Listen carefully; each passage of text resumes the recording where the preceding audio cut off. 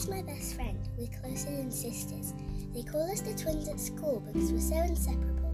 We've been best friends ever since we were at nursery school together, and I crept into Vicky at the water trail, and she pulled a funny face and then tipped her red plastic teapot and started watering me. Vicky got told off for being mean to me, but I didn't mind a bit. I just stood still in the sudden downpour, honoured at her attention. Mum was cross because my gilt hair slides went rusty, but I didn't care. Vicky hadn't said anything, but I knew we were now friends.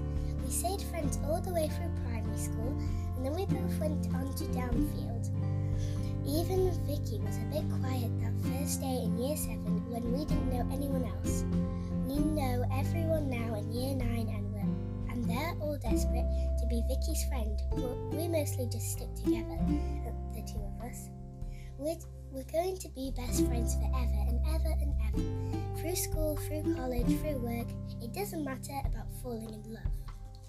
Vicky's already had heaps of boyfriends, but no one can ever mean as much to us as each other. We walk to school together, we sit next to each other all day, and after school I either hang out at Vicky's or she comes home with me. I hope Vicky asks me round to her place today. I like her home far more than mine.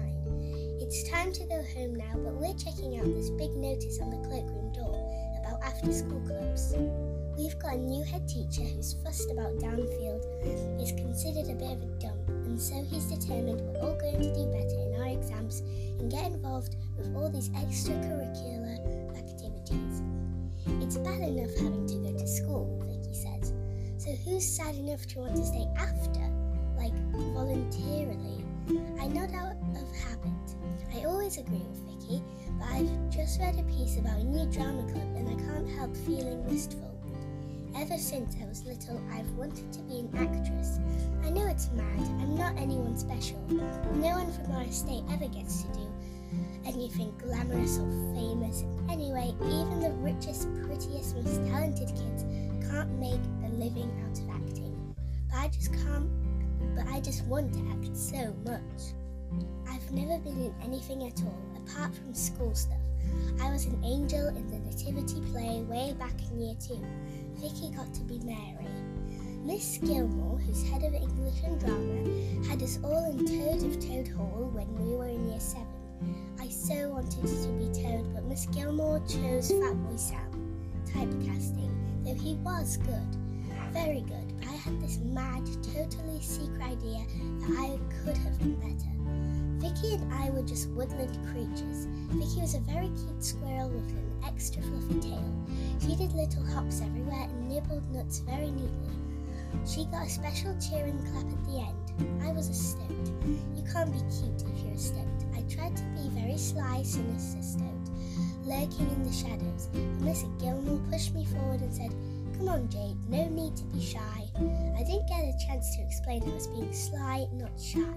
I tried not to mind too much. Even Dame Judy Dench would find it hard to get special cheer if she had to play a stoat. I didn't want to be an animal. I wanted to play a person. When I'm at home on my own, when Vicky's busy and Mum's at work and Dad's asleep, I parade round the living room and act out all the soaps, or I'll do Claire Danes lines in Romeo and Juliet, or I'll just make up my own plays. Sometimes I'll act people I know. I always end up acting Vicky. I close my eyes and think about her voice, and when I start saying something, I sound just like her. I stay Vicky even when I open my eyes.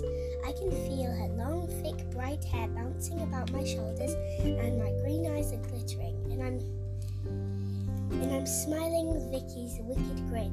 I dance up and down the room until I catch sight of myself in the big mirror above the fireplace and see my own sad, pale, skinny self, a ghost girl. I always feel much more alive when I'm being Vicky. "Come on, Jade," Vicky says, tugging at me. I'm reading the drama club notice one more time. Vicky's getting impatient.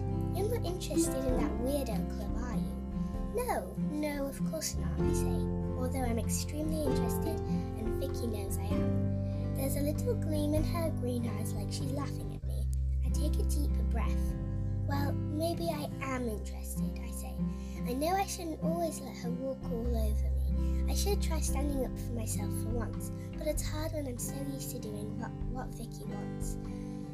You wouldn't join with me, would you? I asked. You've got to be joking, said Vicky.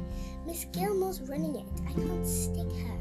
Nearly all the teachers think Vicky wonderful, even when she's cheeky to them, but Miss Gilmore is often a bit brisk with Vicky, almost as if she irritates her. I know Miss Gilmore's dead boring, I agreed tactfully, but it would be fun, Vicky, a real laugh. Go on, please, let's. I bet you'd get all the best parts. No, I wouldn't, not necessarily, says Vicky. I don't like acting anyway. I don't see the point. It's just like playing a silly kid's game. I don't get why you're so keen, Jade. Well, it's just... Oh, Vicky, you know I want to be an actress. I feel my face flooding scarlet. I want it so badly I always blush when I talk about it. I look awful when I go red. I'm usually so white that the sudden rush of blood is alarming, and a terrible contrast to my pale hair. I quite fancy being on television, but as myself. Can you see me as a TV presenter, eh? Vicky starts a wacky telly routine using the end of her tie first as a mic and then turning it into a little kid's puppet, making it droop when she tells it off for being naughty. I can't help laughing. Vicky's so good at everything. I think she really could get on television. She could do anything she wants. She'd have no trouble at all making it as an actress. Please, Vicky, join the drama club, I say. You join the silly old drama club. I don't want to join it myself. I always do everything with Vicky. I can't imagine joining anything independently. It wouldn't be the same. Don't be so wet, Jade, says Vicky. You go. We don't always have to be joined at the hip. She gives her own hip a little slap. Stop growing, you guys, she says. I'm curvy enough now, right? As for you, big bum, she reaches round and gives her bottom a punch. Start shrinking straight away, do you hear me? You've got an absolutely perfect figure and you know it. So stop showing off, I say, giving her a nudge. Then I slip my hand through the crook of her elbow so we're linked. Please, please, pretty please, join the drama club with me. No, look, you wouldn't automatically join anything I wanted to go to, would you? Says Vicky, tossing her hair so that it tickles my face. Yes, I would. You know I would. I'd join anything for you, I say. Vicky's eyes gleam emerald. Right, she looks up at the notices for clubs. Okay, I'll go to the dopey old drama club with you. If you'll join the Fun Run Friday club with me. What? There, that's settled. So it's drama on Wednesdays after school and fun running on Fridays. What a starry new social life, says Vicky. You're joking, aren't you? Nope, deadly serious, says Vicky, and she whips out her felt pen and writes her name and mine on the drama club list and for the fun run too. But I can't run. You know I can't run, I wail. I've always been useless at all sports, I especially hate running. I get a stitch the second I've started and my heart starts banging and I get terribly out of breath and I can't keep up with the others. I've always been last in every race. Vicky is good at running. She wins races when she wants, but once or twice hangs back and jogs on the spot to keep me company. Sometimes she even takes my hand and pulls me along. She takes my hand now, tugging me after her. Come on, let's get out of this dump, she says. Vicky, look, I've got to cross my name off. I can't run to save my life, and you know it. Don't get in such a state, Jade, Vicky says, and she flicks her finger under my chin. It's only play, but it stings quite sharply. This is fun running. Fun, like you're not meant to take it so seriously. I can't help taking it seriously. I see a picture of myself lumbering along last, beetroot red and sweaty, while Vicky bobs about at the front with all these boys who really fancy themselves and keep flexing their muscles and flicking back their hair. I'm not going fun running, I say, and I pull my hand away. I scratch our names off both lists and then stomp out of school and across the playground. Vicky dances round me mocking. I hate it when she's like this. Lighten up, Jade, says Vicky. I don't feel light. I feel truly dark. Why does it always have to end up like this? Vicky always has to get her own way. If we do anything for me, then somehow it gets twisted around so that Vicky still wins.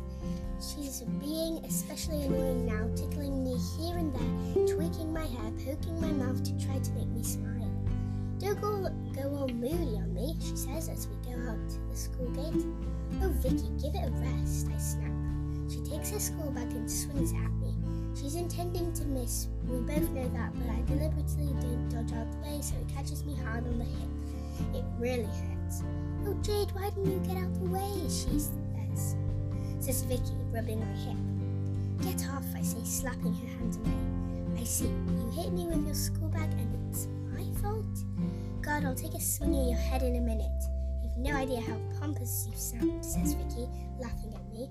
I can't laugh at myself, not even when Vicky pulls a silly face, crossing her eyes and sticking out her pink pointed tongue. Grow up, Vicky. Who wants to grow up? She cries.